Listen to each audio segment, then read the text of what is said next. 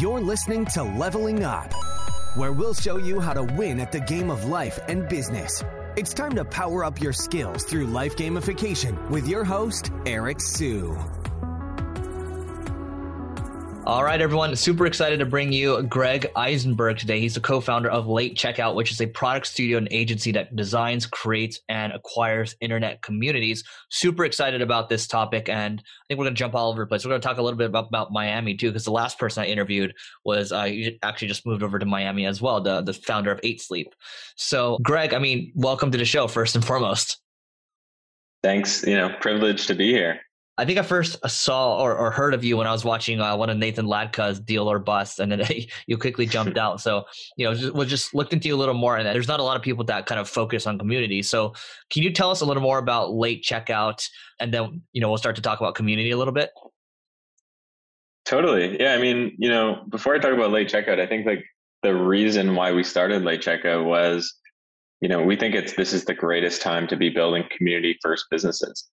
It's not just that, COVID is a thing and people are stuck in their homes and they're searching for community. Yes, they're searching for community, and yes, people want connection, and yes, technology helps do that. But I think it's even more than that. I think it's something's in the air, and there's a huge opportunity. There's an unbundling of Reddit happening right now. There's an unbundling of Facebook groups happening right now. And that's what Late Checkout does. Is we have a studio where we incubate community first products. We have an agency where we partner with leading brands and startups to help execute on community first products. And then we have a fund where we look to acquire community first businesses or businesses that we think could be community first with a little bit of our help. Got it. Okay. That's awesome. So how does that all work? I guess, so, obviously I'm with you, right? I think building the audience, or more so than the audience, community, because people are actually interacting with each other. That's an unfair leverage point. So how do you value communities in general, right? Because with SaaS, obviously there's different multiples. How do you think about that? It's not super straightforward. The way I see community is it's just community is a fancy word for retention and word of mouth, frankly. If you drive community, you're going to see your word of mouth go up like crazy because people are in this experience and they want to tell all their friends, or at least the friends that are passionate about that particular topic. And then retention, they're going to come back every single day because that's their safe place. I think that when you see a business that has super high retention and super high word of mouth, often and around a passion point, oftentimes it's a community-led business. So I think, there's no exact science to valuations of some of these businesses, but I will say that I do feel like they're undervalued across the board.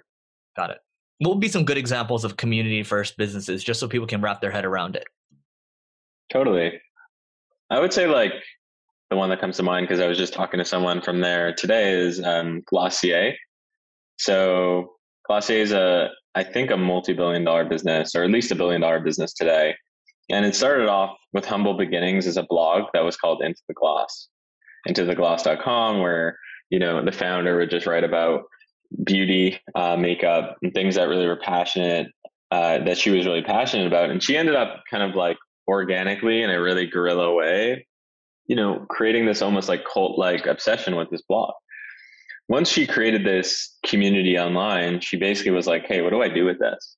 And the beauty about community-led businesses is not only do you have a great idea around what are the type of products that I can be building for this audience or community, you also have your first set of customers. So if you do create something that's really, really awesome, you have them to talk about it and spread it, etc. So she launches Glossier. I forget the year. This is a few years ago. She launches it, and it's an instant success. People talking about it, industries talking about it, and it just took off like wildfire. Now there's retail operations. It's really everywhere.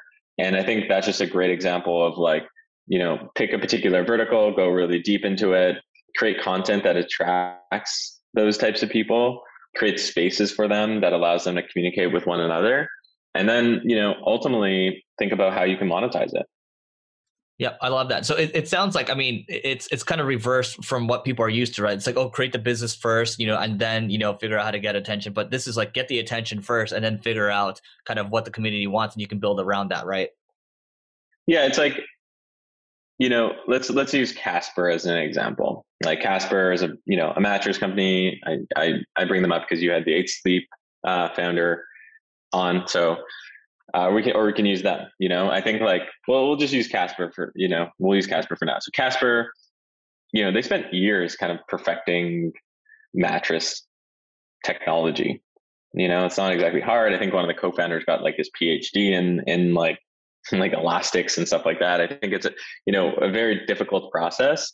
It took them years. We had to raise hundreds of millions of dollars to do it. They obviously built a big business, but it's hard. What would have been easier is to build initially the audience. So you think about, okay, what is an audience I can be building that could ultimately get me to this potential, like, I'm going to build a mattress company. So for example, it's like, I don't know, a newsletter around wellness, something like that, where you can bring people together. You start with the audience. So maybe you start with that, wellness newsletter, and then you create, maybe a Discord server where people could chat about, tips and tricks and stuff like that. And then ultimately you build the product. So my point in saying that is it's way easier to create an audience and or a community than it is to create a product. I'm with you. And so what's interesting, I think I'm looking at kind of the late checkout, right? So you have the product studio, and it's not like you're trying to have, a ton of employees, right? And then the agency. So let's talk about the business model first. Like, how do those two go hand in hand with the product studio and the agency? Totally. I mean, I think the way we see it is like we have this mandate where we want to basically create community-led businesses, and how we go about doing that changes based on our different business models. So for example, our agency partners, like we work with, companies like TikTok or WW, who was formerly Weight Watchers, and Public.com, like companies like that. And we help them think about, transitioning to some, this new, business model of community-led businesses. And we do design sprints for them to help them figure that out.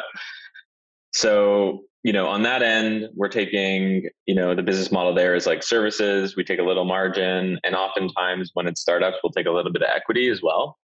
And then when we build our own products, we're self-funding it.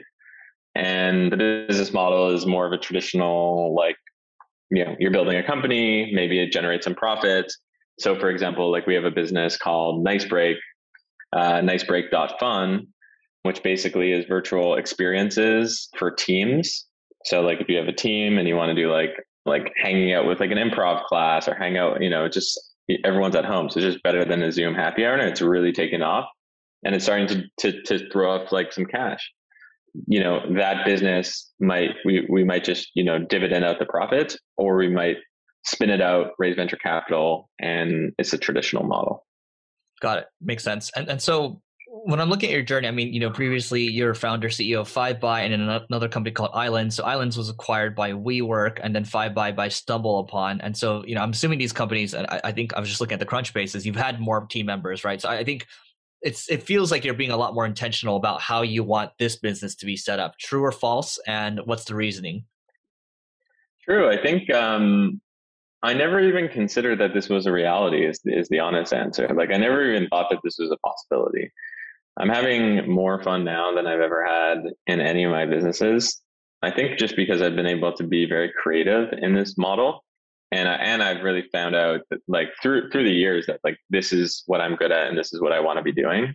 My advice to people listening is, just because people, it's like that movie, what's it called? The Social Network. It's that's what people think about as a traditional Silicon Valley journey. And I think there's other models out there. There's models like product studios is a really viable model.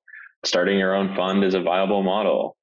Stuff like that. And yeah, I've been intentional because of having learned, but I have been intentional. Got it. Cool. And can you define, just in your own words, what does product studio mean? Because that's a fairly new term, right? Yeah. I mean, it's a new term for technology, but I think, it's an old term in other verticals. If you think of the Disney Corporation, Disney was a product studio. They created IP, intellectual property. And, it started with Mickey Mouse, but then they went to Goofy, and then they went to the Lion King and et cetera, et cetera. And they created this IP that they owned. And then they would create experiences around that IP. With Product Studio and Technology, it's a very similar concept where, we come up with, an idea every single month. We create this IP, we launch it, we distribute it, we get feedback. And it's not, the traditional model in the sense that like you raise money for, a D2C beverage company and like you're kind of like stuck doing D2C beverage for the next 10 years until there's an exit. It's just you're working on different things, you have different teams and in different spaces. Got it. And then the whole idea here is obviously if one of the products takes off, you might spin it off into its own thing and then build a team around it. Is that kind of how it is? Yeah, exactly. So if we see they start off as ideas and then they turn out in projects and projects turn into, companies and then hopefully big companies. We basically have these metrics for the businesses as they change and as we learn about what's working and what's not. And then we ultimately spin out the ones that we think are doing well as separate companies. Got it. Okay. Yeah, I think it makes total sense. And so, going back to communities for a second, I think historically, I was just talking to a buddy. He works at HubSpot and he's got a pretty thriving Slack community.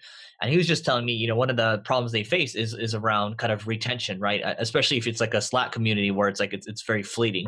And so, how do you think about delighting customers in the first 1 to 3 months of joining a community? Do you have any frameworks or thoughts about that in general? And do you see that as a problem? I mean, the framework I use is really like step one is become a cultural anthropologist in the sense of like, go into the subreddit, go into the Slack community, go into the Facebook group and just like listen and be among the community and really understand like who they are, what they want, and what are they saying, but what are they not saying? Once you've done that, I think the next step is, can existing products support that experience that you want to create? And I think what you learn like 80% of the time is that basically like the Slacks of the world are not designed for the use case of what you're trying to build. And the best communities are actually purpose built for particular use cases. So I think it's very easy for people to fall into the trap of just like using a Slack community, getting people, and then just trying to get people on and trying to stimulate. Yeah, it works sometimes, but I actually think that oftentimes what works better is these like bespoke, purpose-built experiences. Got it. So what would be like an example? Because I mean, I know for this guy's group, he'll send a T-shirt or there might be like a really unique guest, once a month. Is there anything tactically that people can take from this? I mean, I think there's a ton like little things that make a big difference is like introducing members to one another and being like the link to create friendships. A big reason why people join a community, even though they say they're joining it for yoga or they say they're joining it to be among like PC gamers or whatever, is actually because they're lonely and they're looking for connection. And if you could be the reason why the connection occurs and you could facilitate it, people will not only come back, but they'll feel indebted to your service and they'll feel indebted to you and they'll do everything they can to support you and to talk about it. So I think welcoming people and connecting them is very underrated as one tactic. Got it. Okay, great. And so, let's talk about Miami for a second. So you've been there for 6 months. We talked about it pre-show. So, what's your take on it? There's a lot of tech people migrating there. What's your overall, take on it? And you have to rate on a scale of 1 to 10. I mean, my overall take is I used to live in, the Bay Area for like 8 years. So I did that and it's a new world. You can live wherever you want now, which is really, really dope. And, what do I want to live in Miami because I like going to, waking up and like going into the beach and I like being on the East Coast and I like Miami and I think the Cuban coffee is really good and I like how it looks and I like the aesthetics and I like the colors. So I like it here. I mean, for me, it's like best case scenario. For lots of people, they probably don't like it, So I think like the key here is you don't need the important thing to note is you can live wherever you want to live, and like find your Miami. Like it's basically like find your Miami, go live wherever you can and wherever, makes you happy. So from a 1 to 10 for me, like what is Miami? It's a 12 on 10. Wow. For others, like it might be a 2 on 10. Fascinating. Yeah, it's what's funny. And so, pre-show I was just saying, like, yeah, we had the founder of 8 Sleep, and he just moved there. It's been a year, and he rates it a 9 because he doesn't give 10s. You're giving it a 12, and then my other buddy who moved there from New York, it's like a 10 for him too. And I pre-COVID I was going once every quarter, and I'm going there next week for at least 30 days, if not 60 or 90. And so, we'll see how it goes. But I mean, again, to Greg's point, your mileage may vary. I think it's good to experiment. And then to Greg's point again, find your community, right? Find your Miami. That's what it is. Greg, just a couple more questions from my side. Tactically, again, so what's one business tool that you can't live without? I mean, we really like redditlist.com at late checkout, which is kind of random, but it's basically this like website that shows you trending subreddits. Love that tool. I think it's awesome. I think it's really important to understand what's trending in order to find out what communities to build. So I got to say that. And then my bonus to that is Notion. Okay. Like our business is built on top of Notion. We love it. I love it. I use it. I mean, I started using it just to like take notes, and then it's just morphed into like a full on wiki and more. Yeah, love Notion. And so just out of curiosity, where are you going? You just mentioned Reddit list. Where else are you going to source these communities? You don't need to give your secret sauce, but I just want people to start to think about, how do I find them? Am I sourcing them myself? What am I doing exactly? So step one for me is always redditlist.com, because I mean, Reddit is really just a gold mine for what is happening on the internet and what are memes and trends that are happening. And whenever I see memes and trends, I just see it as an opportunity to build places for these people. So, I mean, that's the secret sauce, honestly. The secret sauce for me has been just understanding how Reddit works and understanding what's trending and what's not. And then once I do that, it's just, step 2 is really just like join those communities, start commenting, start trying to understand it, and then building products using, we start with no code tools to just like put something out there and see what sticks. Got it. I love it. And then what is your favorite business book? Favorite business book? The most influential business book in my life was a book called The World is Flat by, I think, Milton Friedman. And I read it in like 2004, I think, 2003. I was like a teenager, and it like changed my life. I was like, what do you mean? Like the world is flat? Like that concept just like changed how I think about things. So that was number one. The bonus to that is definitely Scott Belsky's The Messy Middle, which just talks about like, using the example that I used earlier on The Social Network, and how like, it's interesting in that film, they basically like show the beginnings of like Facebook at Harvard, and then like all of a sudden it's like the biggest company in the world, but it doesn't talk about like what actually happens between like A to Z, which is the messy middle, and is arguably what most of the startup journey is. So that book really, I think, puts vocabulary to what the startup journey looks like. I love that. All right. Final question from my side. What's the most compelling thing that you've read, watched, or listened to recently? Read, watched, or listened. I've been enjoying recently the My First Million podcast with Sam Parr and Sean Puri. Really like just like the structure of that podcast. They're just talking about, ideas and stuff like that. And I really enjoy that. I've been spending a lot of time on Clubhouse the last like 4 days, just like spending like 30 minutes a day and just like hopping on, and like as I'm going for a walk, it's like, okay, make a room, talk about startup ideas. So follow me on Clubhouse. It's at Greg if anyone wants to just talk to me there, because I've been doing that almost daily. Got the Greg. Amazing. I got the Greg. Yeah. And the most compelling conversation is just like people that I met on Clubhouse, honestly, and just like, whoa, you live in like southern India and you have this startup and it's actually so cool, and you're 17 years old, So conversations have been amazing. I mean, I'm spending too much time on it. I'm spending 20 to 30 hours a week on it. I just followed you. But Clubhouse has been amazing. So anyway, Greg, this has been fantastic. What's the best way for people to find you online? I guess just my Twitter at Greg Eisenberg, GregisenBerg. And I guess now on Clubhouse at Greg. Awesome. Greg, thanks so much for doing this. Thanks so much for having me, Eric. Appreciate it.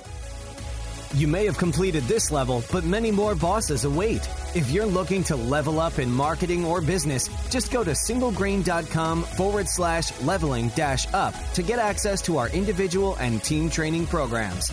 That's singlegrain.com/leveling-up.